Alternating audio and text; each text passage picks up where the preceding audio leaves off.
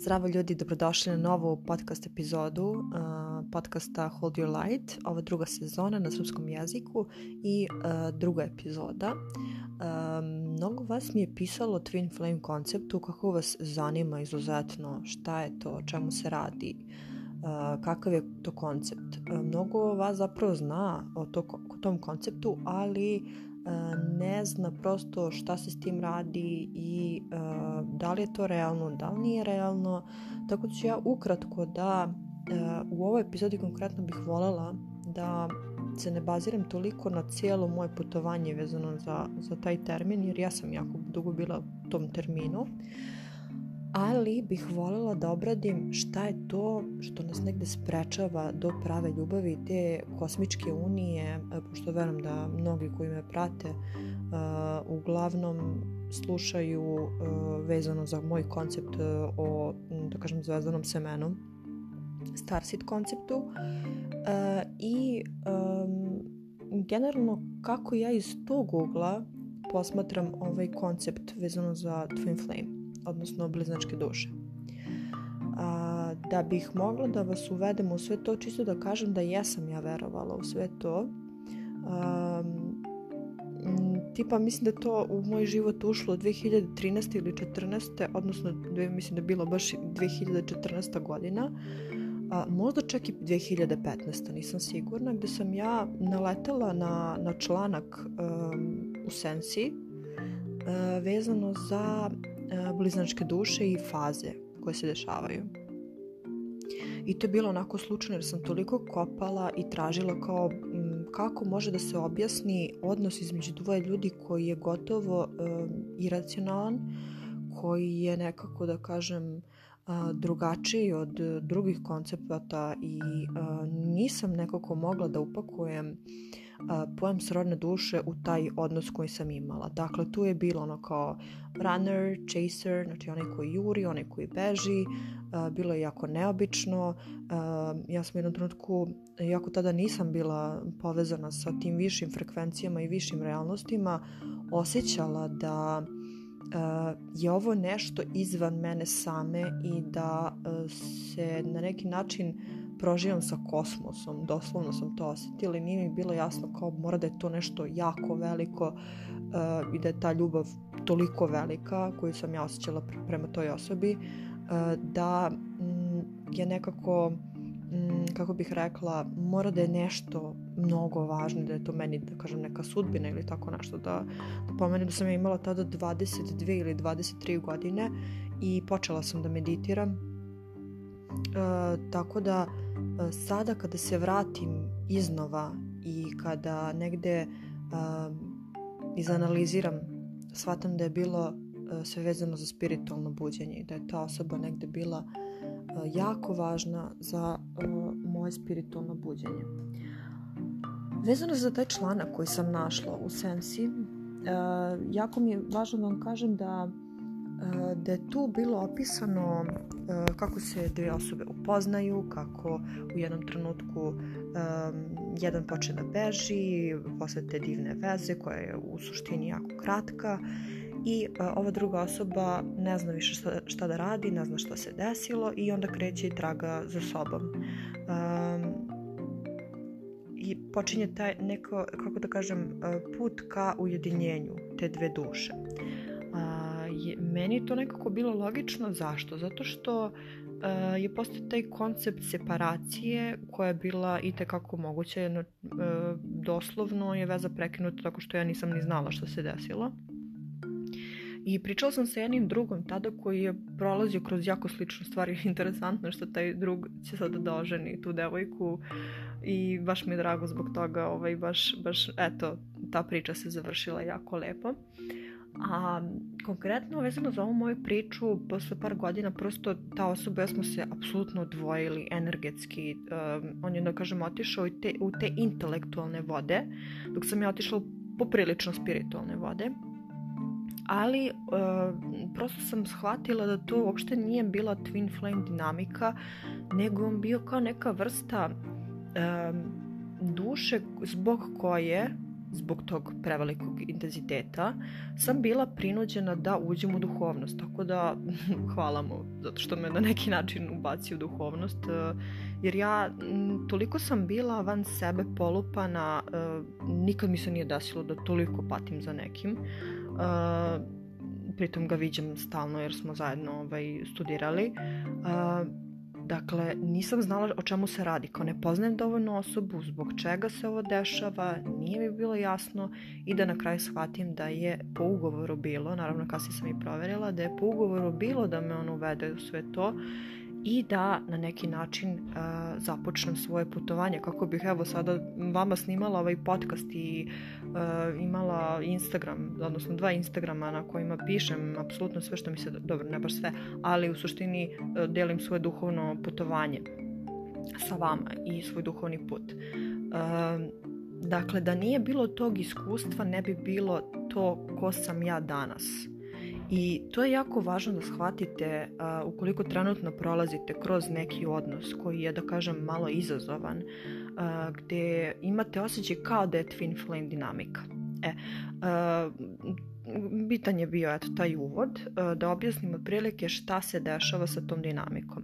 Kasnije, kada sam malo sazrela, naravno i dalje sam nastavljala da upadam u te obrasce kao da li je ovo moj twin flame, da li je ovo moj twin flame, jer sam konstantno upadala u obrasce gdje bi muškarci bežali od mene ili tako nešto, da kažem da sam bila ta koja je jurila, mada je bilo i kontra, naravno imala sam mnogo više zapravo situacija gdje sam ja bežala od odnosa. I onda se dešavalo da sam ušla u jedan jako dubok odnos sa mojim bivšim dečkom, gdje jednim, da kažem, bivšim momaka, gdje je zaista počelo da sve liči na twin flame, ali sam ja negde to ignorisala. Tada sam zaista počela da verujem da to ne postoji. Pa mislila sam, ok, dobro, to je, da kažem, on je moja srodna duša i to je to, nije ni bitno ni šta je, ali kao volimo se i to je sve. Međutim, počela su sa njim jako čudne stvari da se dešavaju na samom početku veze, telepatija, mnogo velika povezanost, nenormalne sinhronizacije su bile tada, pokretanje kundalini energije, počela sam da vidim orbove, počela sam da vidim aure drugih ljudi. Naravno, to je išlo uporedo sa reikijem koji sam završila, tako da kažem da je ta veza bila, da kažem, pomalo paranormalna, doslovno, mislim, ne znam kako bih to opisala, zato što je bila, da kažem, drugi stupanj ulaska u duhovnost, ali sam dobila kroz taj odnos starseed aktivaciju jednim delom. Iako je pre toga, na primjer, počela starseed. Znači, sve to nekako bilo u isto vreme, ali bilo malo pre toga i bilo je sve apsolutno povezano. Tada u toj fazi nisam verovala u twin flames. Prosto sam pomislila kao nema poente da nekoga jurimo, da neko nas juri, da to bude kao neka separacija, kao ljubav ne bi trebalo da boli, i tada sam ušla apsolutno u taj koncept da ljubav ne treba da boli. Što je meni i dan danas apsolutno logično. Tako da sam ja negdje tu odbacila twin flame koncept.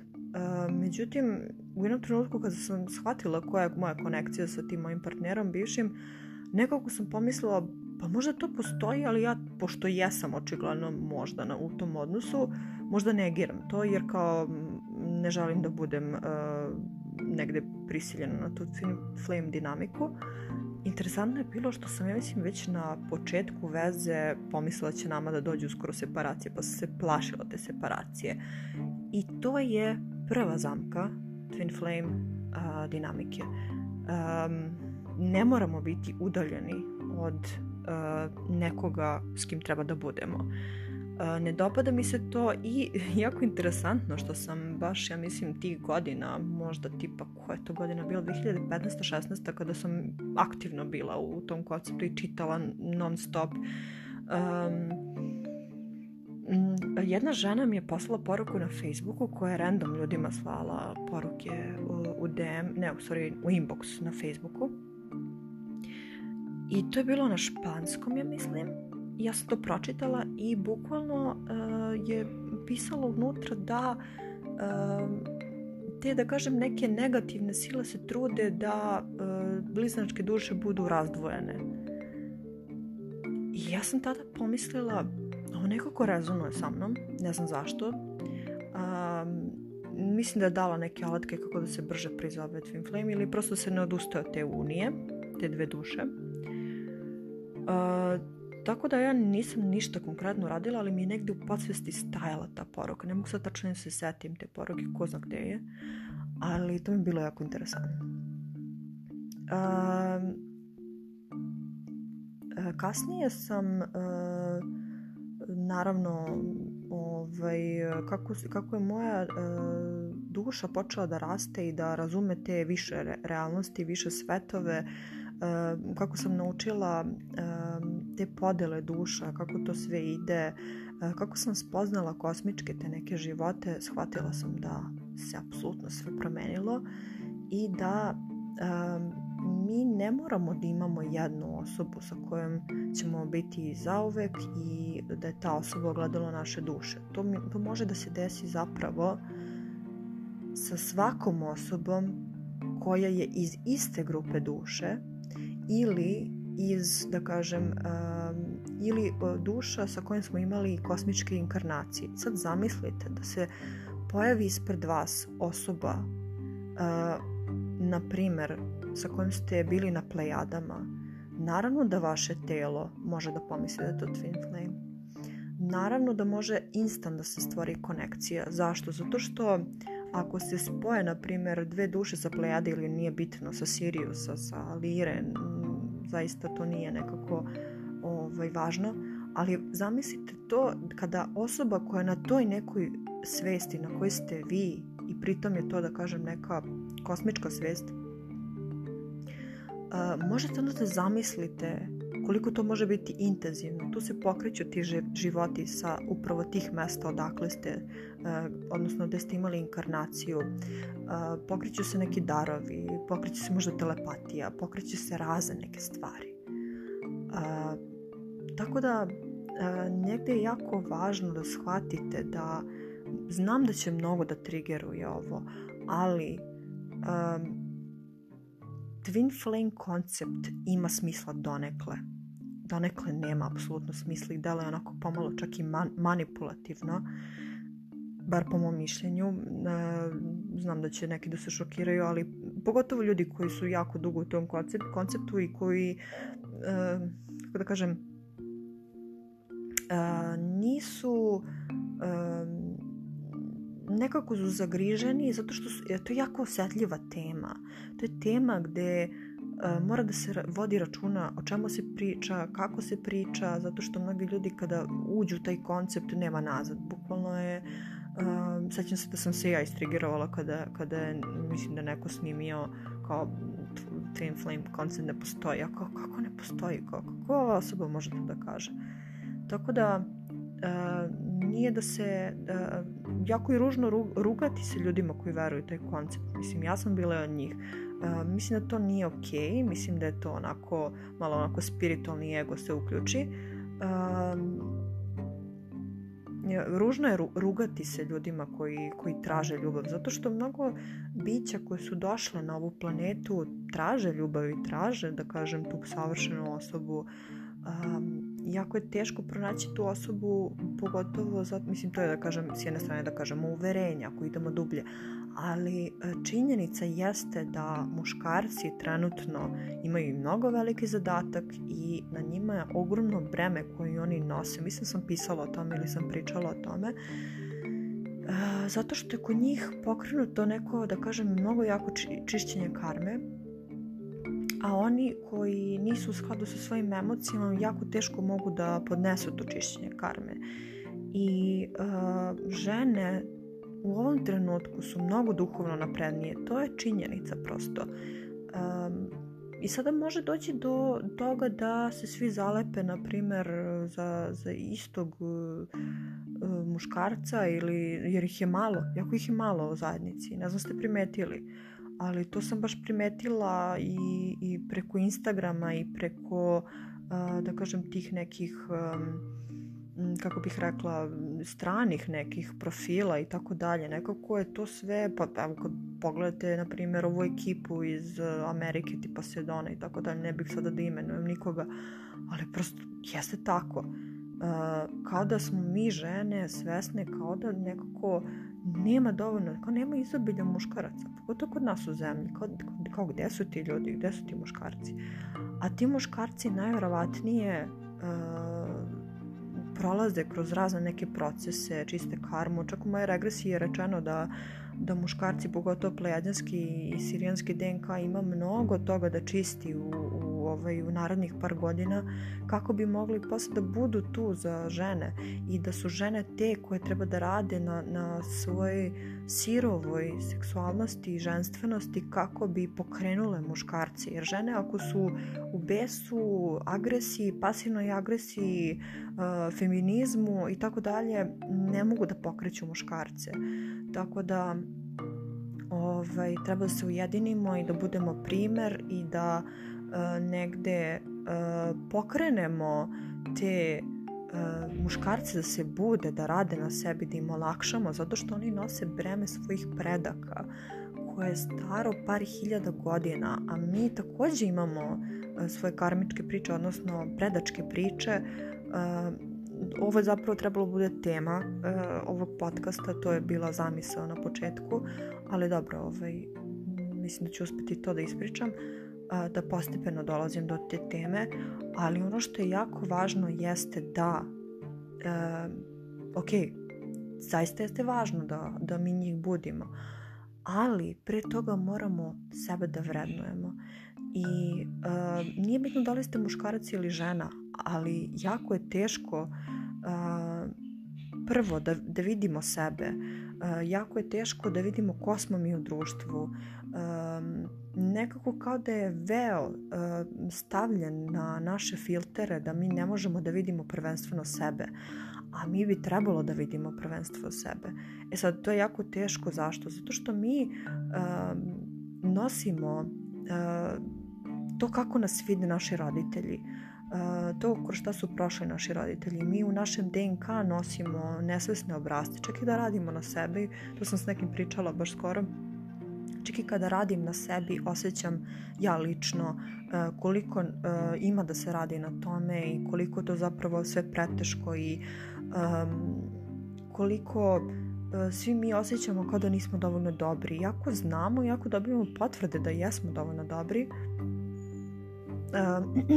izvinjavam se, nekako opet se vrtimo u krug, opet mislimo da nismo dovoljno dobri i osjećamo ono što sam ja, na primjer, osvestila i na čemu radim ovih dana jeste definitivno sram, ali ne sram u smislu da je onaj klasičan sram gdje osjećamo se nekako nedovoljno dobro da iskažemo svoju seksualnost, svoje mišljenje, svoje telo da pokazujemo i tako dalje. Tako da je naravno ne nešto pretjerano drastično, ali to je, da kažem, prvi nivo srama, a ovo je sram gdje osjećamo kao da nešto sa nama nije u redu.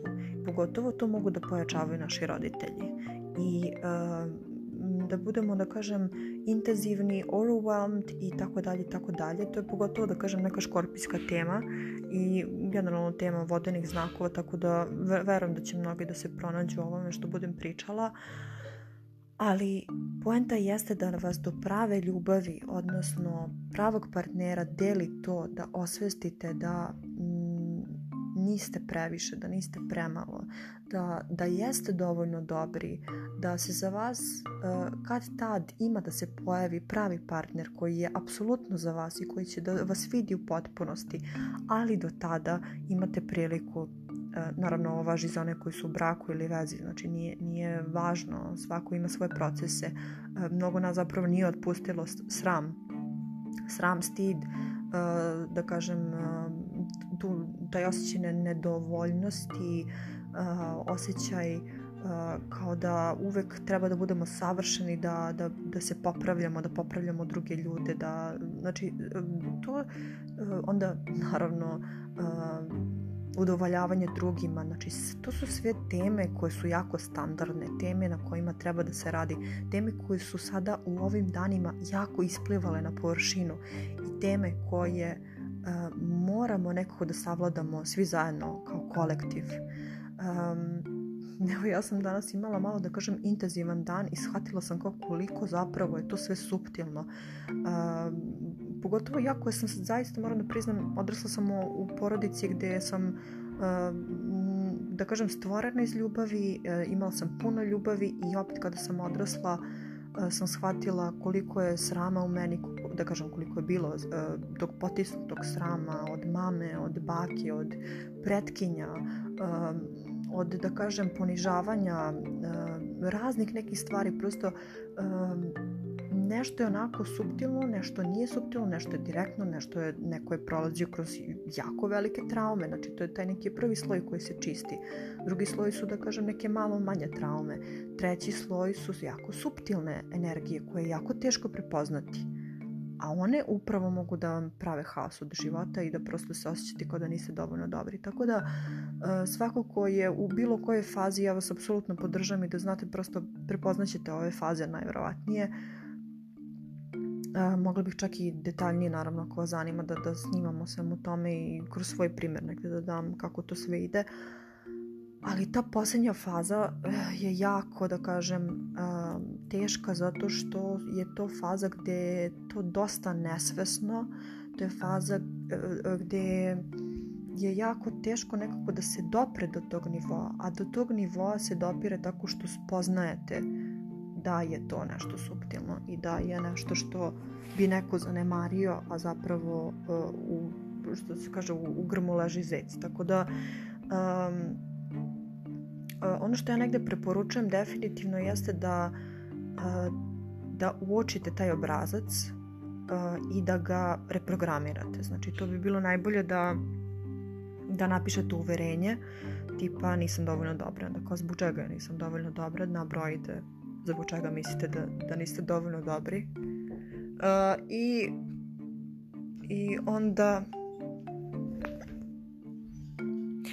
I onda na kraju pretvorite u to ja sam dovoljno dobra i to sebi konstantno pričajte. Pričajte to sebi konstantno. Jeste, da kažem, neka vrsta afirmacije.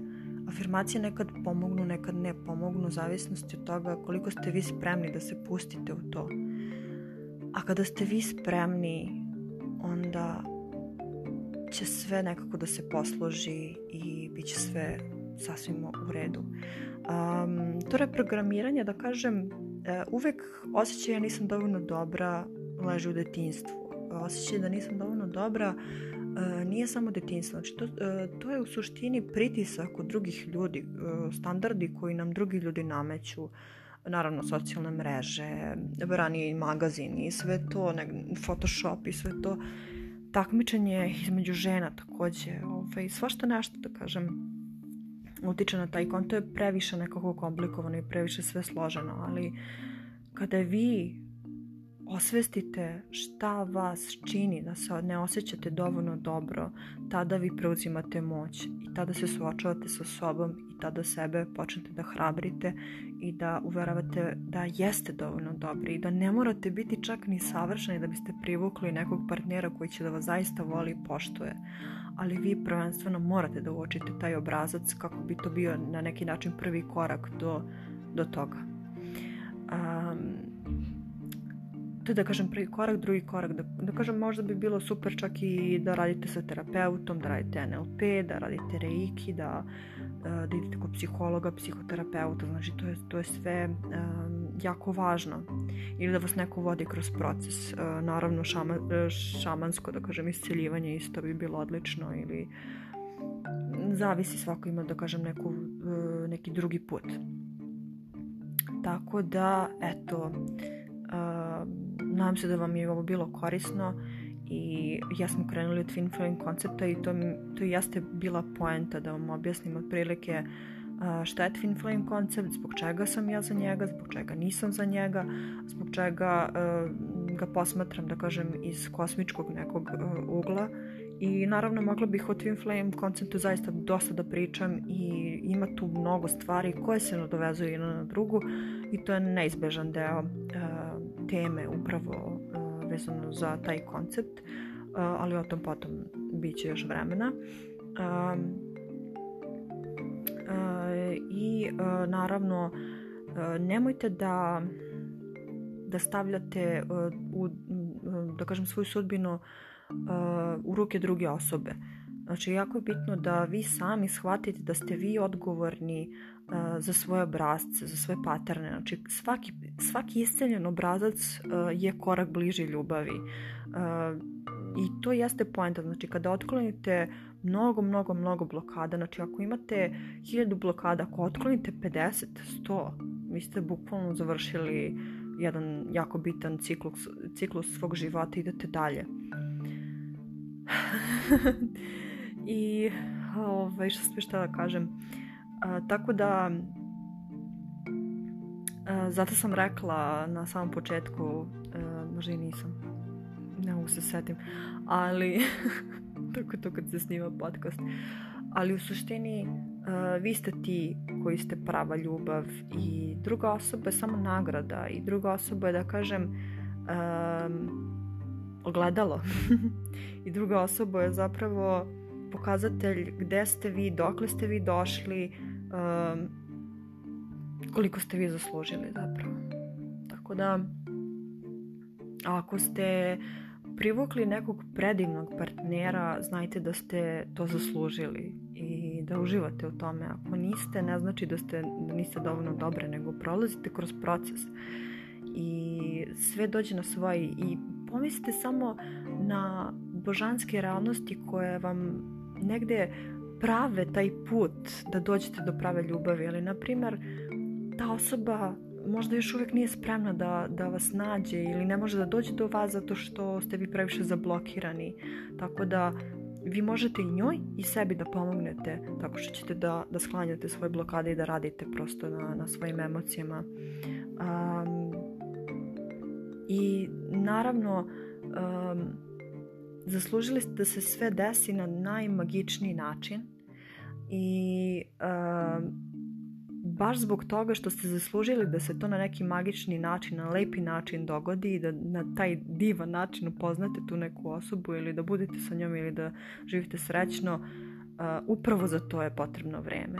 I upravo za to je nekad potrebno sačekati možda mjesec, 2, 3, godinu, 2, a ne previše naravno, zato što je to opet, da kažem, znak nekog ogromnog otpora i da kažem znaka da treba da se suočimo sa sobom još dublje, ali negde par mjeseci do godinu, 2 je idealno da vam se srce oporavi i da uočite emocionalne obrasce, da shvatite što želite i ljubav će da dođe. I ja bih voljela da kolektivno ove godine iscelimo to da prava ljubav postoji, da ljubav može da se živi onako jasno, lepo, bez drame, bez nekih peripetija i tako tih nekih stvari. Tako da ja vas podržavam i nadam se da ćemo zajedno da iskreiramo u kolektivu tu pravu ljubav.